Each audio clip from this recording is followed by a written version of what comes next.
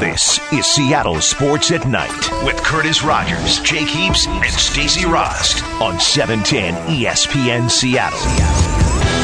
Welcome into Seattle Sports at Night. I am Seahawks insider Stacey Rost here with the quarterback, Jake Heaps. The quarterback was not at Seahawks minicamp today. You left me all by my lonesome. I'm sorry. I know you had us.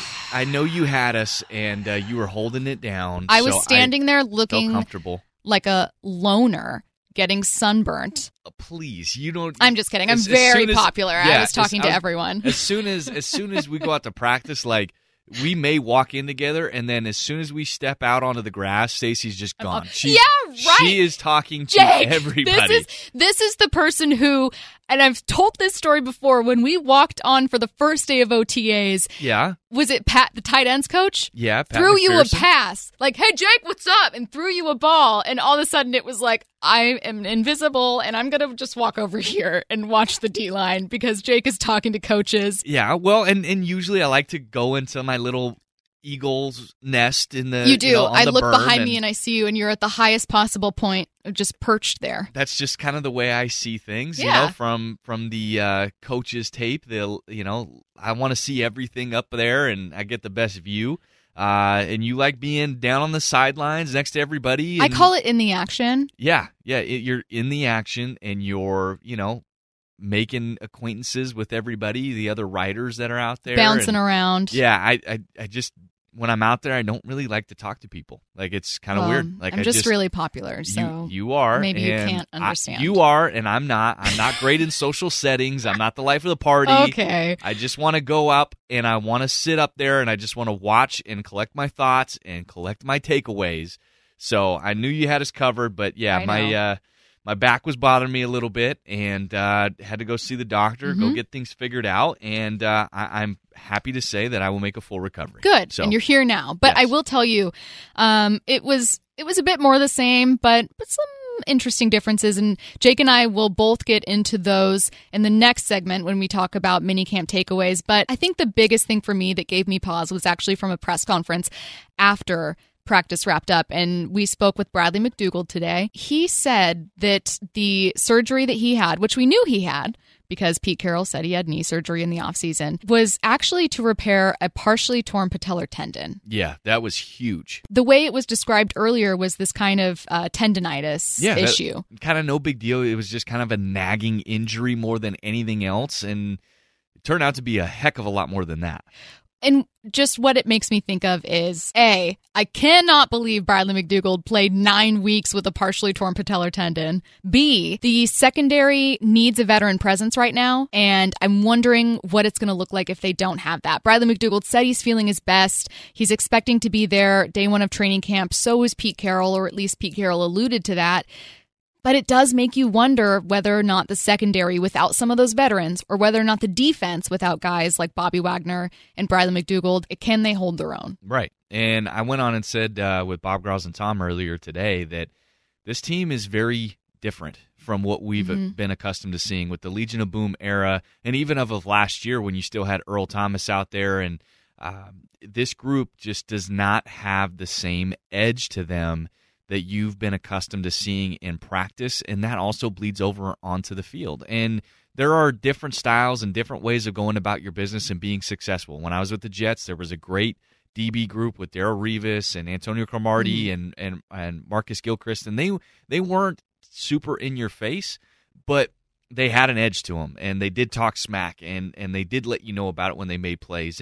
And that's what this organization, what this culture has been for the Seattle Seahawks. And I watch practice, and you have guys like Shaq Griffin and Trey Flowers.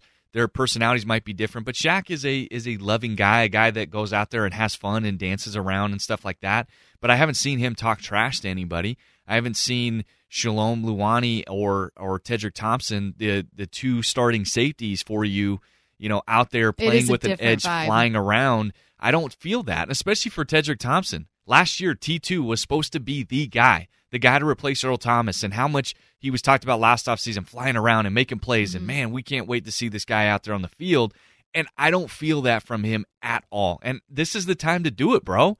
You have Bradley McDougald out. You have Delano Hill out. You have Marquise Blair out. You have a chance to look like the best player on the field. Absolutely. And and he's simply not doing it. And not only that, but his body language does not reflect of a dude out there on the field. And I just don't know what's going on with that. And that gives me concern, Stacey, for looking forward in this season. If Bradley McDougald is not out there healthy and playing, I am very, very concerned about what this safety group or what this secondary group can look like.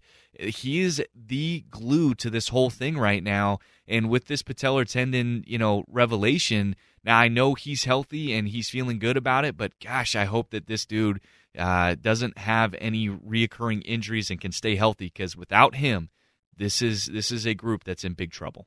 And Seahawks minicamp wasn't the only thing to happen today. Let's quickly recap the day with today's. Kevin Durant underwent surgery to repair his ruptured Achilles tendon. The Golden State Warrior entered Game 5 with a lingering calf injury. He was cleared to play, but he had to exit in the second quarter after suffering his torn Achilles.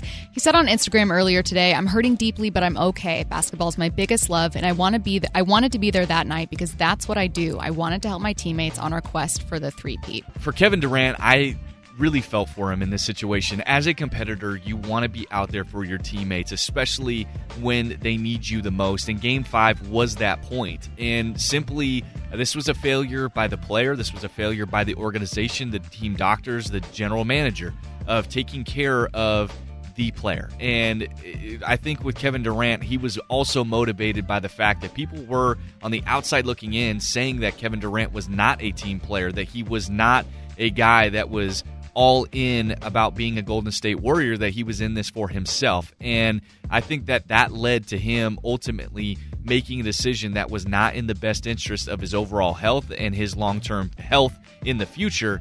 And you saw the result of that. And hats off to KD for wanting to come back, being competitive, being the one of the best players in the world and wanting to make a difference for your teammates. I just hope that this doesn't affect him with his contract moving forward, because he was about to get paid. And a story that just keeps getting weirder and more troubling. Today provided a quick update on David Ortiz. 5 suspects have now been arrested as part of the June 9th shooting of the former Red Sox star, who's now in the States in stable condition. Investigators are treating the case as attempted murder. So this is from CNN. Dominican National Police Director Ney Aldrin Bautista Almonte said the suspects were offered the equivalent of about $7,800 to carry out the hit. Disgusting. Absolutely disgusting. It is incredible to see what a human life is worth, for Ortiz to go back to his home country and for this to happen. It just is such a unique and bizarre situation, and I'm just so glad that this isn't in the result of the death of Ortiz. I'm glad that he is back in the States, that he's getting the treatment that he needs, and he's going to make a full recovery. But gosh, this is scary. This has to scare any former player. This is wild. I can't remember a story like this, at least from when I was an adult. Another disturbing story today. The UW Athletic Department is being criticized following a Seattle Times report released today that detailed their handling of a sexual assault of a university volleyball player. So this is from the Seattle Times. They said the victim, Cassandra Strickland, reported it to school officials, and they investigated and found her allegations against Senior Associate Athletic Director Roy Schick to be credible. However, they shared the finding with just a small group of university and athletic department officials, reached a settlement with Strickland, and they did not report it to the police, which they say is in line with university policy. Yeah, this is an interesting one. Yeah, as we don't know all the details to this, and I'm sure there's going to be more information that comes out, whether it's from the newspapers digging more or University of Washington, whatever it is. It's hard to kind of come out and have a comment about this specifically, but to me, this is a much bigger deal than the University of Washington. This is a national issue from campuses all across the country and not handling this situation properly. And with not domestic violence, but with sexual assault across campuses, this is a massive issue. And to me, the biggest issue in all of this is the fact that the universities have the ability to not report to the police. That is the number one problem that I have with all of this. This should be every time reported to the police, and it should be investigated and done properly, and not with the glasses of trying to protect our university and our university's image, because that has happened way too often, and it has put many victims in horrible situations and has allowed abusers to continue to keep abusing and feel empowered to do so. So I don't have all the details, so I can't fully comment on, how things were properly handled or mistreated or whatever. But this is a much bigger issue that needs to be addressed, and it needs to be changed. And that's the thing. It felt weird to just kind of slip it into the timeline for today. But I think, I think both of us think it does deserve a bigger conversation, but I think it deserves us kind of talking about it, waiting for some more details, and then having a conversation about that. Because it is a big issue that certainly deserves attention. Without a doubt. Would have felt cheap to just kind of try to give that to it today when we didn't have all the information. I'm going to try to end with a bit of a lighter story since today was pretty heavy. Kraft Foods is creating a brand of salad dressing marketed toward kids called Salad Frosting. So here's my thing. This just looks like ranch. So it looks like a frosting bag if you've ever decorated a cake. But it's essentially ranch. I don't think you're fooling kids. And also, what kid doesn't like ranch? I mean, maybe you have some preferences, but salad dressing isn't really... You don't have to fool kids into liking salad dressing. Most of it's all sugar and oils and fat. I don't know. What kid is unbelievable. I don't know if that's how you want to sneak those veggies in. Well, I don't know. I mean, eventually kids are going to get smart and they're going to figure it out. I think I just looked up the packaging, and the packaging looks like, because, having a 3-year-old and going through that process of it looks like one of those apple sauces that kids can have, and so you might be able to fool them with something like that maybe first couple times, but eventually they're going to figure it out. Salad frosting, I think it's a nice ploy by Kraft. We'll see if it works out. I think it's a trick, is what it sounds like. It's 100% a trick. Do you think Jackson would fall for this? Possibly, yes. You should try it. Yes, report back. We could send a reporter to the field. All right, I will get some salad frosting. Because maybe I'm wrong. Maybe kids will fall for it. Well, I will get some salad frosting and we'll hype it up. And because trust me, Jackson's favorite thing on a cupcake is frosting. He doesn't even eat the cupcake. He just takes off the frosting at the top and leaves it and says, "Hey, Dad, can you finish this for me?" And so we'll see if this happens. But again, my fear is that he's just going to eat the frosting and leave the salad to me. Meaning he's just eating ranch. Here's my thought about this. If Jackson doesn't like it, I say you bring it in. Curtis and I will take that ranch off your guys' hands. Okay. That's totally fine with us. Got you. All right, coming up next, Jake and I are going to talk about our first takeaways, first impressions from Seahawks minicamp. Now, that continues with the final day tomorrow, but we'll tell you what we're seeing on the field so far. That's next on Seattle Sports at Night. Live from the Alaska Airlines studio, this is Seattle Sports at Night with Curtis Rogers, Jake Heaps, and Stacey Rost on 710 ESPN Seattle. Seahawks minicamp day 2 in the books, and I was there. Just me. Yes, you were. Okay. No one else. I will be there tomorrow. Actually, I think a lot of pretty much the whole 710 crew is going to be there tomorrow. We have an earlier practice. It's not as hot. Yeah, it was a rough one today. Let's be honest, that was a big reason why. But you did go to minicamp yesterday, so I figure we combine these. We talk about our early thoughts of Seahawks minicamp, kind of our biggest takeaways. Interestingly enough, I think we have a couple in common, but some interesting angles on this. So I'm going to start with my first one, which is that CJ Prosise, A, looks healthy, and B, he's being incorporated into the passing game quite a bit, which I think was the initial plan for him. And it's good for Seattle that he's able to be available since Chris Carson and Travis Homer both remain sidelined. Now, Travis Homer got some running in. He's dealing with a hamstring injury. But I don't think he was part of 11 on 11s. Chris Carson certainly wasn't. So it's kind of a best-case scenario for CJ Prosise. He hasn't necessarily cemented his spot on the roster, although I think the team sees his ceiling is so high that he's going to get opportunities. Yeah, there's without a doubt. He's gotten plenty of them. And to me, CJ Prosise, and people may roll their eyes at this, but to me, this isn't even a question. If CJ Prosise is healthy through training camp and through the preseason, he makes this roster. Without question to me.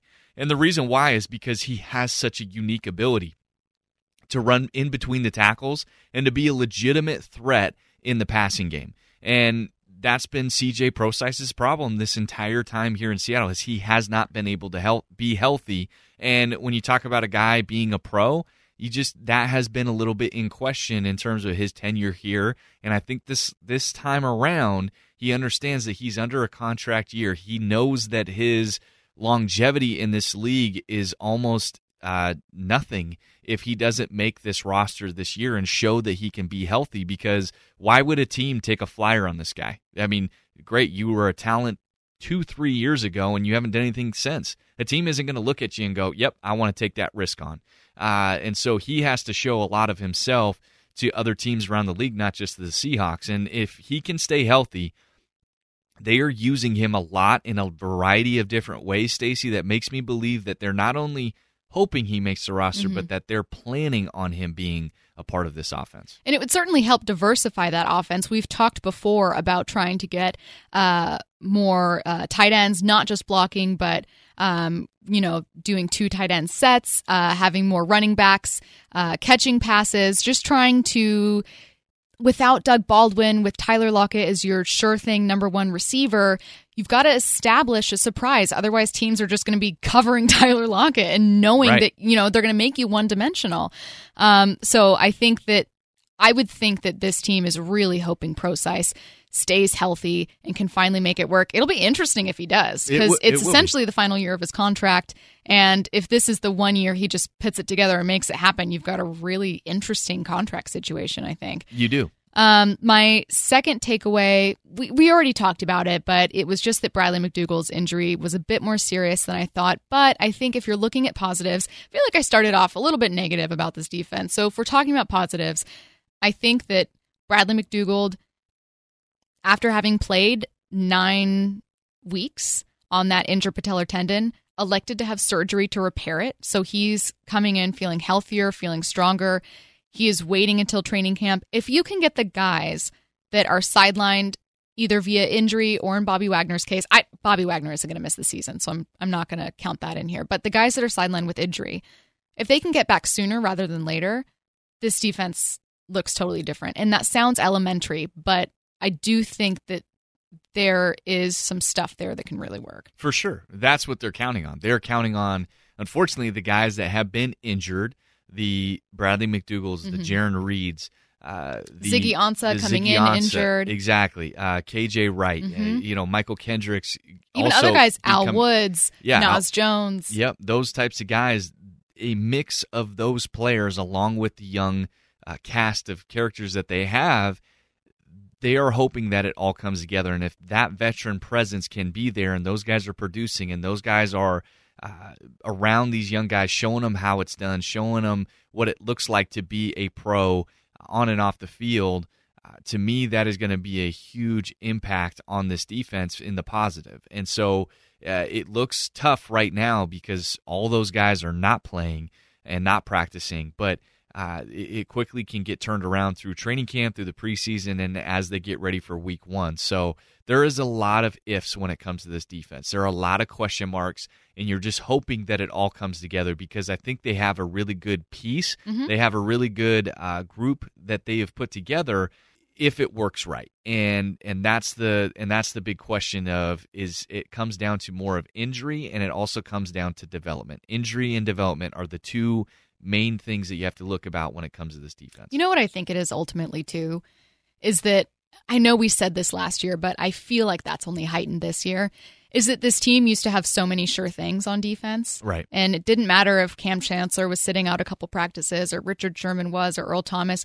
You had guys that you could pen in as starters, Michael Bennett, Cliff Averill. So, I mean, it's been a total of, this is maybe the second total season where there were not just a lot of open kind of position battles, but a lot of guys where you don't know quite yet what they bring to the table. What is Rasheem Green as a second-year player? How about Jacob Martin as a second-year player? How about Trey Flowers? There's a lot of guys that they could burst and have an amazing season, but you don't know yet. Correct. And this is just the second season that Seattle is facing that. For sure. This also is a huge season on defense in particular to determine where this franchise is at in the long term. Are they close to getting back to Super Bowl contention, or are they farther than what we think? That, to me, is a huge question that you have to look at. And to me, there's a lot of players that are going to be just, some of the names that you rattled off are going to be a big factor in determining that. If those players, Trey Flowers, Jacob Martin, Rasheem Green, Shaq Griffin, Marquise Blair, those types of players can step up this season, then they are very much in the hunt for Super Bowl contention in the next couple years. If they are not, then you are extremely behind the eight ball, and you have to use, once again, an off-season to draft well and see if you can add the right pieces, young pieces around this nucleus in 2020 and 2021 to eventually get you there. So this is a critical offseason, critical season, not just for some of the players individually, but also as a team ready and trying to make a Super Bowl run in this 4 or 5 year window when you have Russell Wilson under contract. We focused, speaking of Russell Wilson, we focused so much on the defense so far, but you had an interesting takeaway about wide receiver chemistry in Russell Wilson. Yeah, I think that this thing is much farther along than we anticipated. There was a big question coming in, and we didn't know how to feel about it. With Doug Baldwin's absence and him retiring ultimately and the team cutting him, this was a huge void that had to be filled, and it hasn't been done yet. We haven't played a single game yet, but man, have I really liked what I've seen from this group so far, and so has Russell Wilson. Yeah, we definitely want to try to get together in the summertime and throw a lot of footballs together and have some fun too. So that's always the great part about the summertime. And if I'm Russ, I have to be extremely excited about the fact that Jaron Brown has had his best offseason in the 2 years that he's been here. He has really stepped up. David Moore, I think, is continuing to progress. He hasn't been lights out in every single route across the board, but he's becoming more reliable and gaining that trust with Russell. And DK continues to show the talent that he is and will continue to be a factor, and that chemistry will grow more and more as they get into camp and preseason games and all those things. But you also have to look at after those four guys, Tyler Lockett, Jaron Brown, David Moore, and DK Metcalf, there is a very healthy competition at receiver. And you have to love the fact that Gary Jennings is now starting to get healthy and starting to practice more. And he's back out today, which is great news for Seattle. That's very encouraging to me because he could be a big-time difference maker and a guy that I was very excited about when they drafted, and I started doing a little bit more research on. I think he can be a really big difference maker. But then you look at who's battling in the slot positions right now. Terry Wright, John Ursua, Keenan Reynolds. There's some very good receivers on this roster, and they are making plays out there. And I think that from the top down, overall, people are very, very excited about what this receiver group looks like. And I think it has proved to have shown that it's better than what people are anticipating. It'll be one of the more interesting position battles this summer as we watch the Seahawks in training camp after their 6-week break. From one type of football to another, on Big If True next, we're going to talk about why people are mad at Team USA after their win over Thailand. That's next on Seattle Sports at Night. You're listening to Seattle Sports at Night with Curtis Rogers, Jake Heaps, and Stacey Rost. Powered through the Alaska Airlines Studio. On 710 ESPN Seattle. Welcome back to Seattle Sports at Night. I'm Seahawks insider Stacey Rost here with the quarterback, Jake Heaps. Jake, yes. The U.S. women's national team beat Thailand on Tuesday. It was an amazing game for the U.S., at least. They won 13-0, so they took a 3-0 lead into halftime and then scored 10 more times in the final 45 minutes. Exploded. Yes, no big deal. I had it on, and every time you looked up in the last 45 minutes, you were like, what happened? So it's great, obviously, if you are a U.S. soccer fan, but a couple people took exception to this. I think two comments in particular make tonight's big if true. This can't be happening! Big. You can't be serious, man. If. Did he say that? True. History is going to change. The bottom line on the hottest opinions of the day. You cannot be serious! Tonight's big if true comes to us from a Canadian network, TSN. An analyst on TSN called the performance of the U.S. women's national team disgraceful. Now, here's why she said that. She said, I think she took issue with particularly the celebration of the goals. Now, okay. I can't tell if they're mad at the U.S. running up the score. I can't think they are, because it's the extra goals count when you're in the hunt. But for tiebreakers, like right. You can't tell them to just take the mercy rule. That this isn't everybody gets a they're trophy professional type athletes. They're professional athletes on the biggest stage with exactly the biggest implications at stake. So here's what she had to say about the team's performance in general. This was disgraceful from the United States. I would have hoped they could have won with humility and grace, but celebrating goals 8, 9, 10 the way they were doing is really unnecessary. Not great. And I think that the thing that really made the Brock and Salk show this morning, the part that they loved the most, was these analysts saying there's no way Canada would ever do this. I'm all about passion. And I think as a Canadian, we would just never, ever think of doing something like that. We played against the Americans before, where you have a player of Christine Sinclair scoring 3 goals, and she would never even think about counting how many goals she has on one hand. For me, it's disrespectful. It's disgraceful. Hats off to Thailand for holding their head high. I mean, their first time on a World Cup stage. I'd love to be there to just hug them all. Okay. Oh, can give I just, me a right? break. The ending to me is kind of offensive. What do you mean to hug them all? They're professional athletes. Like, why are we showing, like, as if female athletes deserve some special handling and special sympathy? I'm sure that team was mad.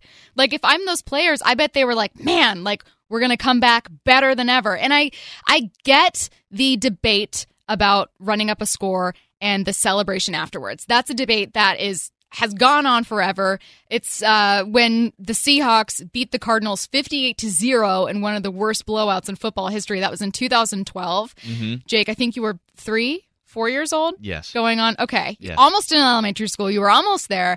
It was a debate then. I get it. Like, I get that this is part of a conversation. Saying I just want to hug them makes me feel, as a woman, that there's some extra sympathy for female athletes, and I don't like that. Well, you need to be coddled and you need to be given a hug, and I just wanted to go out there and give those poor ladies a hug. Like, come on. No. Give me a break. I don't like that. They were probably furious, and I know that from an athlete perspective, if I just got my butt whooped 13-0, I don't want to hug. Get away from me. You're mad. And you're right. That should be the attitude for Thailand, that they got an opportunity to come on the biggest stage, an amazing accomplishment for them for the first time in country history, and they got shown real quick that they have a lot to keep working on and to improve on, and that should be a motivating factor for them. That should be a lifelong deal for them, that they should go, this is the moment that we turn things up a notch. And to me, it's just so condescending. Of course, us Canadians, we wouldn't do this. Like, give me a break. Give me a break. You. Oh, it was the United States bandwagon Toronto fans that were booing KD. Yeah, they were there for Drake. They are not Canadians. That's exactly Don't right. believe them That's for exactly a minute. Right. But also, to me, you look at this and you have to see this in a different lens. This is not a normal MLS type of game, or a for women's professional league. This is not your normal league that you're just playing in every year and you're seeing these opponents all the time. This is the World Cup. Right. Would you go easy on someone in the playoffs? That you could possibly get. But also think about this, Stacey. The World Cup, this isn't played every single year, right? This is played every 4 years. And this is a huge opportunity for ladies that have been dreaming of this moment. And you don't have a bunch of veterans that were playing on that team or that made those goals. And I love the fact that Alex Morgan, when talking about this, she was looking at it going, hey, we had three teammates of mine that scored goals for the first time, who were playing in their first ever game. Yes. And I'm going to celebrate the heck out of that, because I know how big of an accomplishment and how special that moment is. Well, and I'm in the because moment. I had that moment, so when Mal Pugh scores and when Sam Mewis scores and when Rose Lavelle scores, you're just not supposed to celebrate that? You're not supposed to celebrate that moment with them? I love the fact that because you want to be nice? Absolutely. I mean, these are all athletes on both sides. For sure. And I get not showing up the other opponent and having sportsmanship and all those things. But at the same time, soccer is a little bit different. When people score a goal, they freak out like nobody's business, more so than people scoring a touchdown.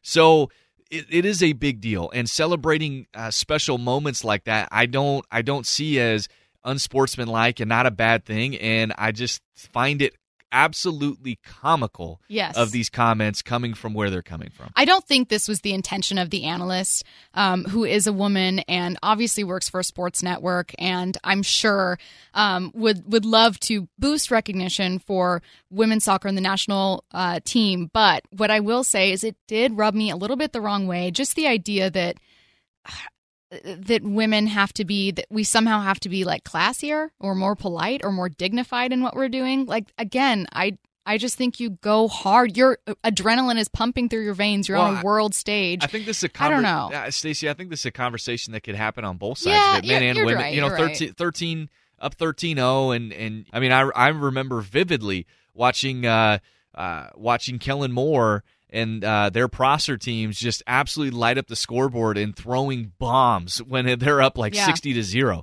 To me, that's unsportsmanlike. In the game of soccer, I believe that when you play hard all the way through, there's not much you can do about it. Mm-hmm. You don't dial up plays to continue to go for it. The game just naturally happens. And I also, you can't fault these, ladies who are playing in their first ever game. You're telling them not to go score goals for what?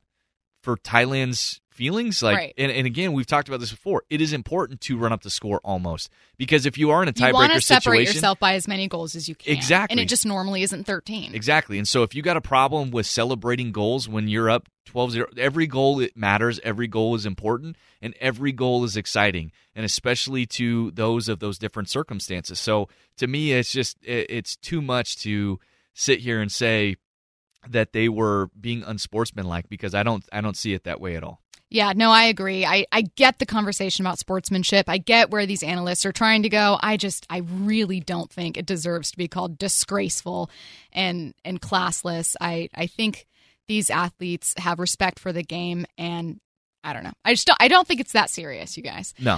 All right, coming up next, send in your text questions. We are going to go into the Ask Us Anything segment. Text the Coors Light text line at 710-710. We'll get to your questions next on Seattle Sports at Night. Live from the Alaska Airlines studio, this is Seattle Sports at Night with Curtis Rogers, Jake Heaps, and Stacey Rost on 710 ESPN Seattle.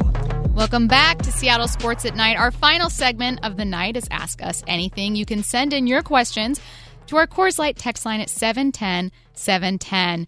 You're here with me, Seahawks insider Stacey Rost, and the quarterback, Jake Heaps. Jake, from the 206, we were just talking about showboating.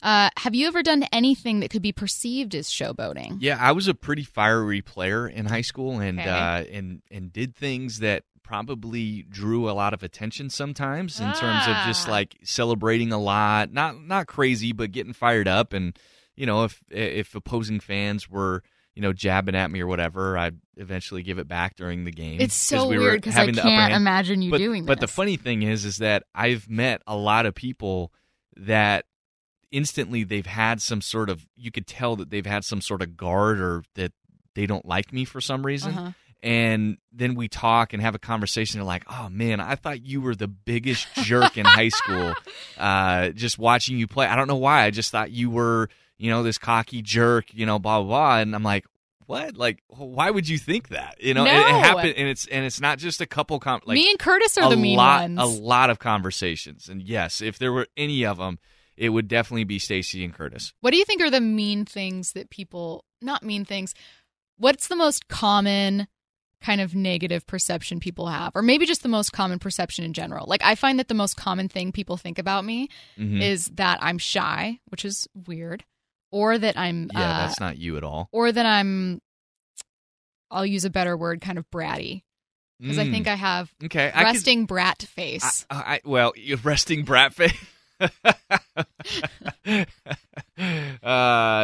I think that I could see that. I could see, right? as a lot of people as you things. Strut around on the practice field, like I could see, where judging, people get, just glaring at people. Exactly, I could see that. But have you ever gotten into a situation of showboating? In your prestigious swim career? Exactly. I played one sport growing up, and I started when I was 14. We've had very different athletic lives. So I probably only have this instance of showboating, which is it is proper etiquette when you're at a swim meet to stay in the pool until everyone is done. Okay. It's really, really rude to get out before people are done swimming. It's like probably the most offensive thing you could do. Gotcha. So like it's just really tacky. You're so slow get out that and yeah. I just have. I've literally never seen long. anyone do it. Like Okay. it's so rude. Okay. And so one time, it was the first time ever that I finished first in my race, which was the 100-meter fly. I finished first. I was so excited. I couldn't believe I did it that I jumped out of the pool and I ran over to my team, and it looked awful. Like I probably looked like the biggest jerk, and my coach was like, "What are you doing?" Like I'm taking steps toward them, and she's like, "Get back in the pool." So I went back and jumped back in the pool. It was just all of it was just such a mess. Just the cockiest swimmer out there. Stacey, act like you've been there before, okay? No, I had not been there before. That's the problem. Let's is awesome. see. I love that you had no idea what you were doing. Nope. Jake, have you ever seen a movie too depressing to watch again? Yeah, this is very easy. Marley and Me. Oh. When I watched Marley and Me, like that was Yeah. the saddest movie ever. That checks out. It was one of those things where I thought it was a really good movie, but it didn't matter. Like the fact that it was a good movie or not did not do anything for me. I left so sad and depressed, and it was around the time where my childhood dog had died as well. Aww. So like it cut me deep. So you're like, I don't want to revisit that. Yeah, it hit a little too close to home. Man, I think mine are more dark movies, like Requiem for a Dream. I get that it's an incredibly artistic, amazing film. I have no intention of ever watching it again. Like it just made me feel gross and sad. Maybe same with Black Swan, another movie I really enjoyed the first viewing and was like, you know what? I'm done with that one though. I can check out. I'll remember it. It was great, but I am not revisiting it. And yeah, I think, was it Blue Valentine? Basically just movies that are maybe like tragic and beautiful, and I understand it, but that's not what I want to watch. Really twisted, but that's not what I want to watch. Everything goes wrong. I don't want to see it happening knowing it's going wrong. Let's see. If you could go back in time and prevent any non-life-threatening sports injury, who would you save? That is I think the really first one. answer is like a Bo Jackson, but what if... Oh, yeah. Yeah. Without a doubt. If Bo Jackson could have kept playing, what that would have looked like. I know. mean, would you have had the first athlete to, like, for an extended period of time, play in both the MLB and NFL? Yeah, that would have been sweet. It would have been so crazy. It would have been. I mean, it would have been incredible. And the legend of Bo Jackson just would have been even bigger. But I think the one that comes to mind, my childhood favorite quarterback was Steve Young. And Steve Young was so fun to watch, and looked up to him a lot. And he had to exit his football career early because of concussions. So would have loved to have seen what he could have done with a few more years left on his career if he hadn't, gotten all those head injuries. Yeah, I have to wonder if it would have happened if he played now. There's just so many more protections. Oh, for sure. Or people are at least just very aware of like the penalty that you could get for roughing the passer. And yeah, well, Steve also played the game recklessly too, because people forget how mobile he was, and he had great running ability. And you talk about Russell Wilson taking care of his body and sliding and getting out of bounds and all those things. Steve Young did not do a very good job of that. Speaking of Russell Wilson, from the 206, is it fair to keep comparing Andrew Luck and Russell Wilson?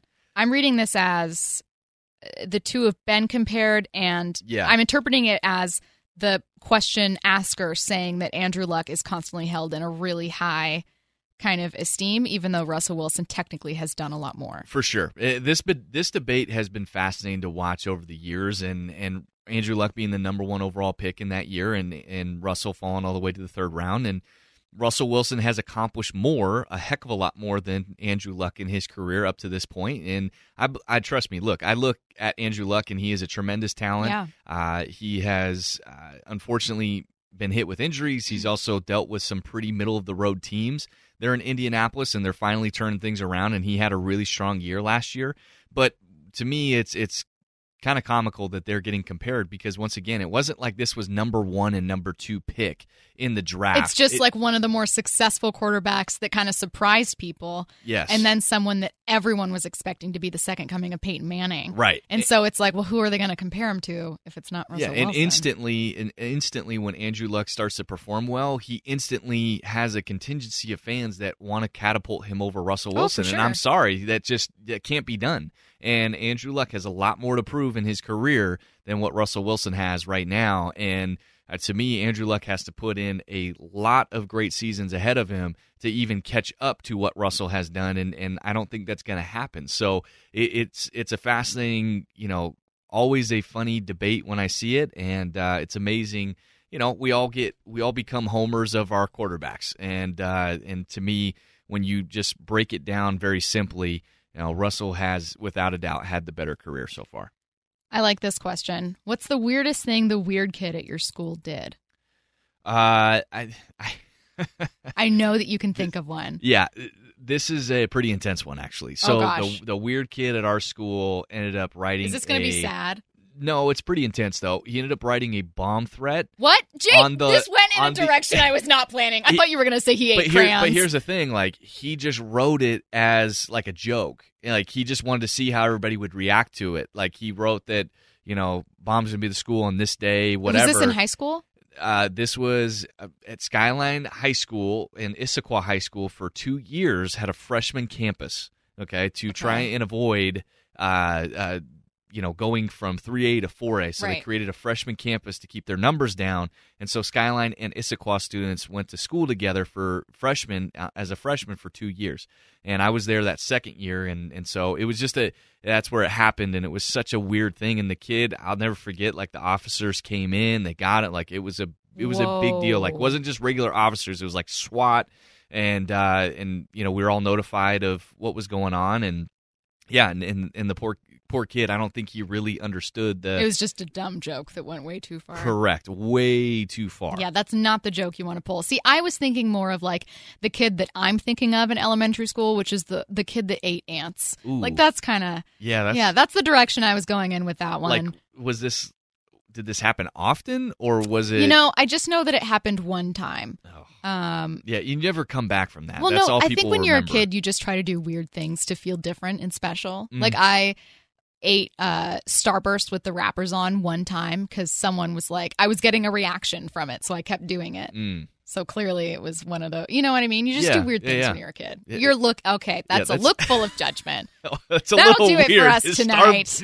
That's it. No, we're leaving done. the paper on Starburst? You're real cool. Can you imagine if now I was like, hey, Jake, check it out. And then eating candy with the wrapper on? I would walk away Jealous? right now. Oh, you think you're good at something, huh? Well, guess what?